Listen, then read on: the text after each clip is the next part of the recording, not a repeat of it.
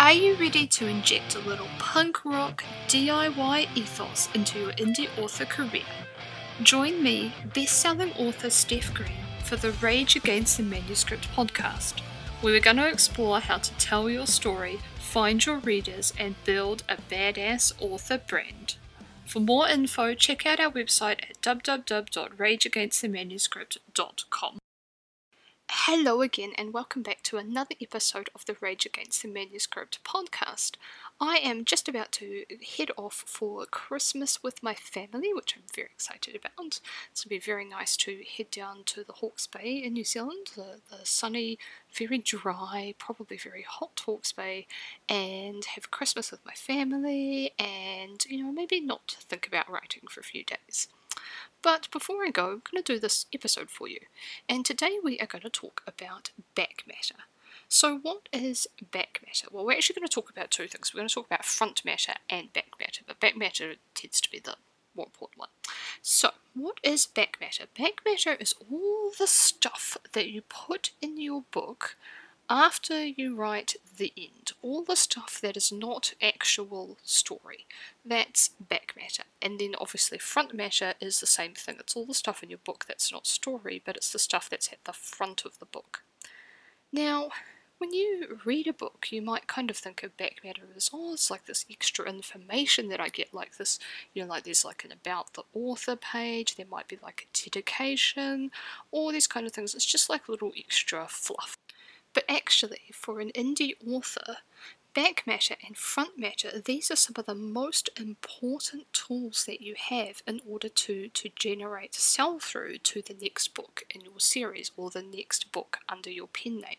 Now, I've kind of talked before about what sell-through is and why it's important, but, in case you've missed it, or you've been living under a rock, we're just going to go over it briefly again. So sell-through is basically when readers read one book, and then a certain number of those readers are like you so much that they then go on to read the next book. Now, indie authors, we need sell-through. Sell-through is how we make our income. And that's why we always talk about the importance of writing in series, because series have higher sell-through than individual standalone books. And the way sell-through works is that if I have a series of, say, 5 books, and I advertise book 1, and these books are all in a series, and they probably all end on cliffhangers because that's me and that's what I do. This series, I put book 1, I have book 1 and I spend money advertising it. I can lose money on book 1. I can, spend $500 advertising book 1 and I can make $300 on book 1, and I will still make money because a certain percentage of the people who read book 1 will go on and read book 2. And a certain percentage of those people will go on and read book 3 and book 5, and if I add book 7 and book 8 and book 10 to that series, a certain number of people are going to still be reading that series. And that is basically how we earn money. Now, with this model, obviously, makes sense that any chance that you have to improve sell-through from one book to the next is a chance that you should take. And this is, I think, especially important when things that you can do to improve sell-through are like super simple. And they're the kind of thing that once you learn them once, you can apply them across your whole catalogue of books, and then, it's a thing that you can do forever and ever, and it's always going to be in your corner, being a benefit. So, back matter and front matter is one of those things. So today what I'm going to talk about, just really quickly, is I'm going to talk about some of the best practices for back matter.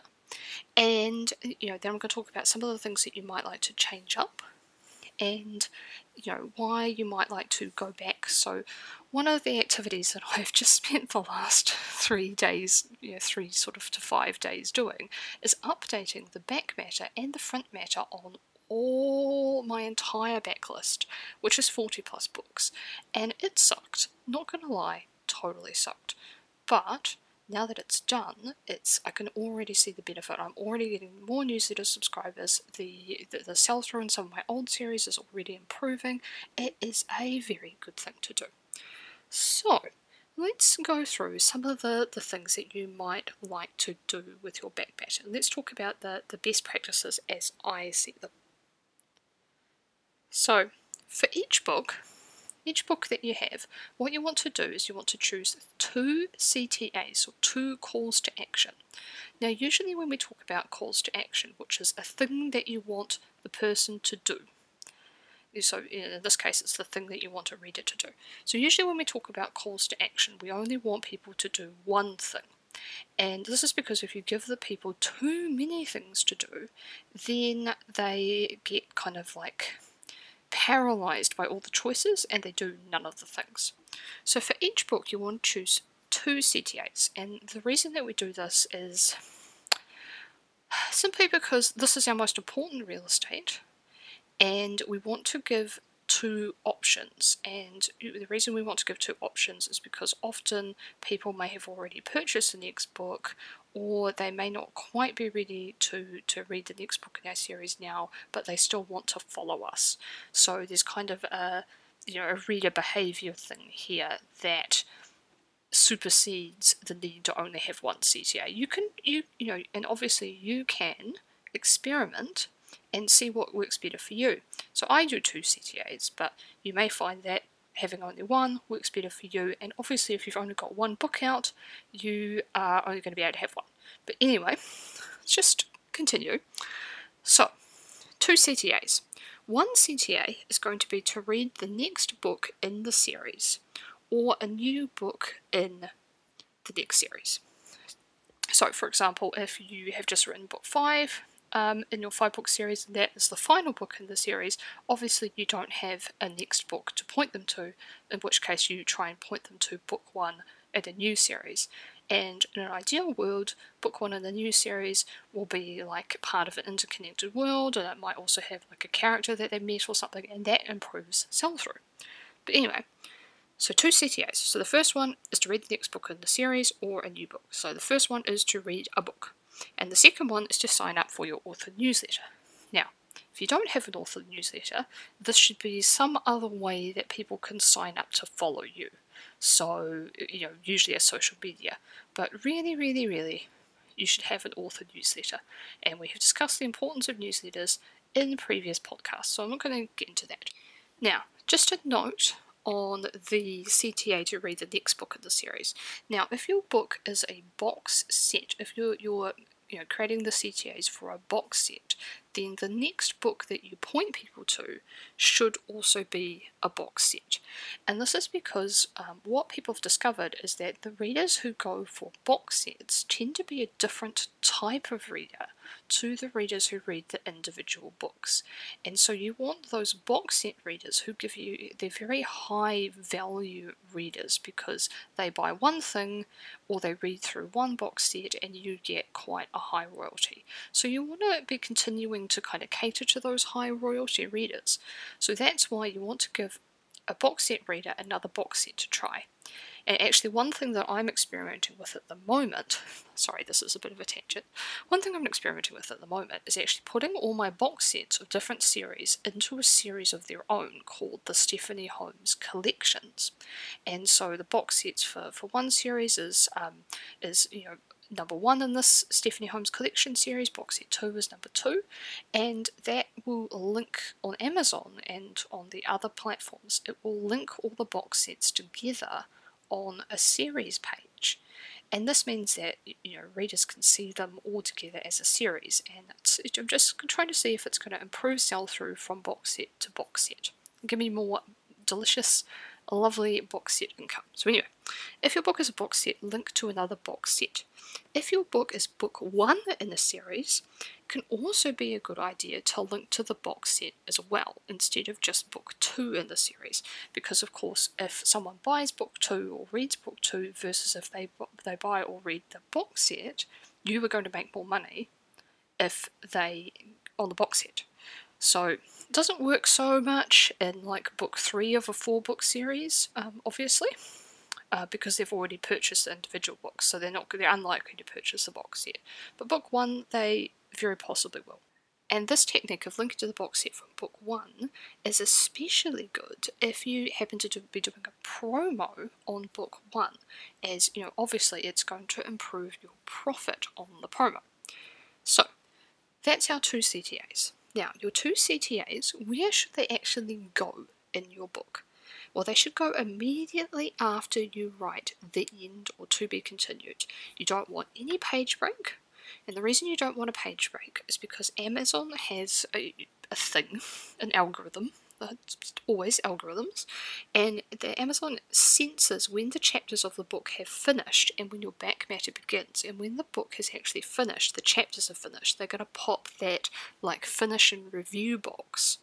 And they do this usually before the reader actually gets to your back matter. So that means that in the reader's eyes, they often skip the back matter because they think the book is completely finished. So I usually put the CTA to the next book first, and I just say something simple like, want to find out what happens next, grab the next book now. And I always say something like, grab it now instead of buy it now. I just feel like that's a bit friendlier, and because people read in Kindle Unlimited, I don't like to say buy because it implies that they can't get it free in Kindle Unlimited. So yes, so I just say something really simple like that, then I put my link, and then what I usually do is I say turn the page for a sizzling excerpt, and then I will add an excerpt on the next page, which is usually the first chapter or half of the first chapter. Now just a note about the URLs here.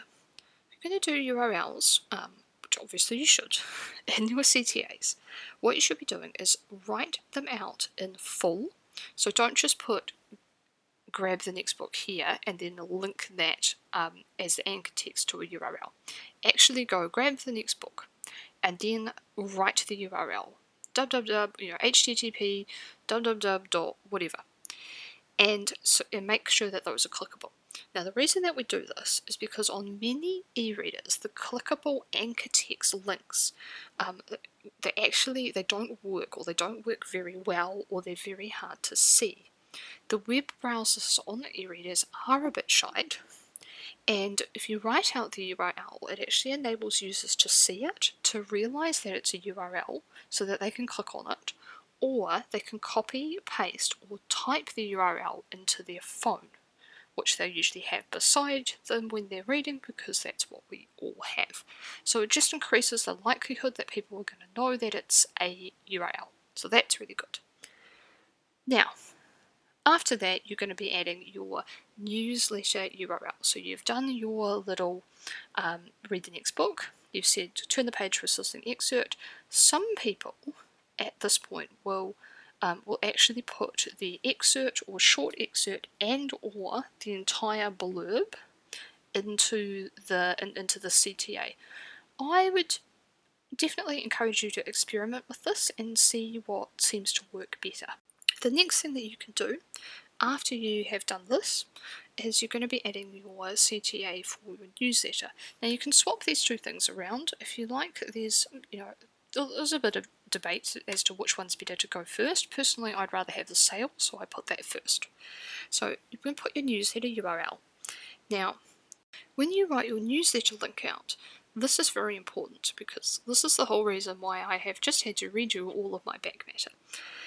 What you want to do is make sure that the URL that you have for your newsletter is a page on your website. So it's www.stephanieholmes.com/newsletter. That is the kind of URL that you want.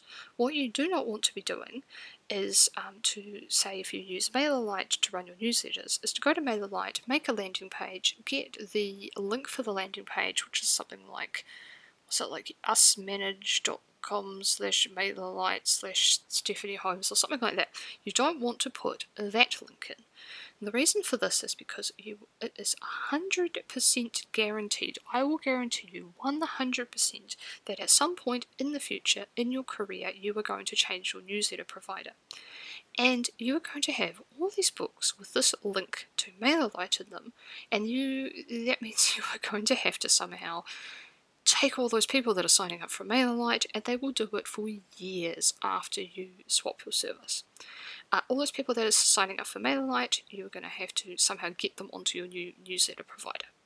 Now, if you instead point the link to your website, so stephanieholmes.com/newsletter, all you have to do is change out the form on the page on your website if you change provider, and you are set. You don't have to go back through every single old book on like 5 different platforms and make sure that the link points to your website and not to MailerLite. So that is why you do that. Also, going to have a little chatty chat about, I'm just going to go back up to the CTA for the next book. If you use URL shorteners that direct users to their chosen stores, for example, Genius links or Books to Read links. Now, a lot of us use these, and it's a really good idea to use them. They're very good because they're easy to remember, which is why I use them, because it's really easy to go, oh, that's right, bookstoread.com/Earth and Embers, that's the book. So they're easy to write out. They also look more professional than like long strings of random numbers if you're just, putting up the Amazon link, for example. Now, links can also point to a page on your website, but what happens is you are asking people to make an extra click. So you could go to stephanieholmes.com/Earth and Embers, and that would work too, except that once they get to that page, they then have to click on like the Amazon logo in order to go to Amazon. So it's an extra click, and you lose roughly around 30% of people on that extra click. So it's a high number of people that you're losing. Now, one of the advantages of using these URL shortener links or links to your website is that if you, for example, change the URL of your book, like so for example you re-release the book, you then do not have to go back through all your back matter of all the other books and update the URLs, because you can just change out that URL on the shortener or on your website and life is all good.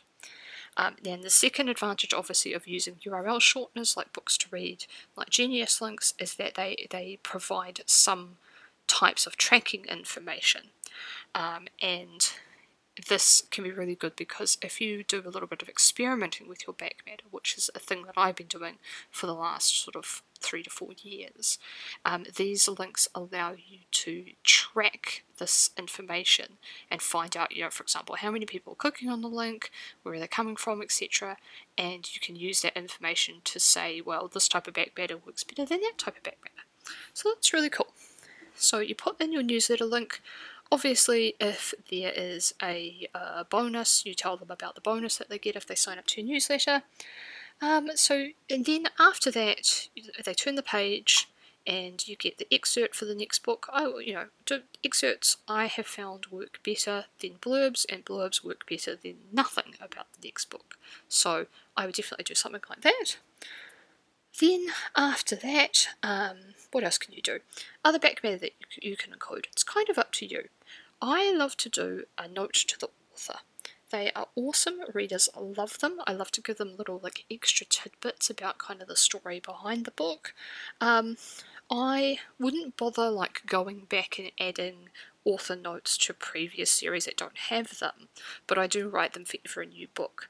It's also a really good place to just nudge readers into giving a review, or to like talk up your newsletter, or to like give like another plug to another series. Like seriously, treat the author note like it is a little bit of a sales tool.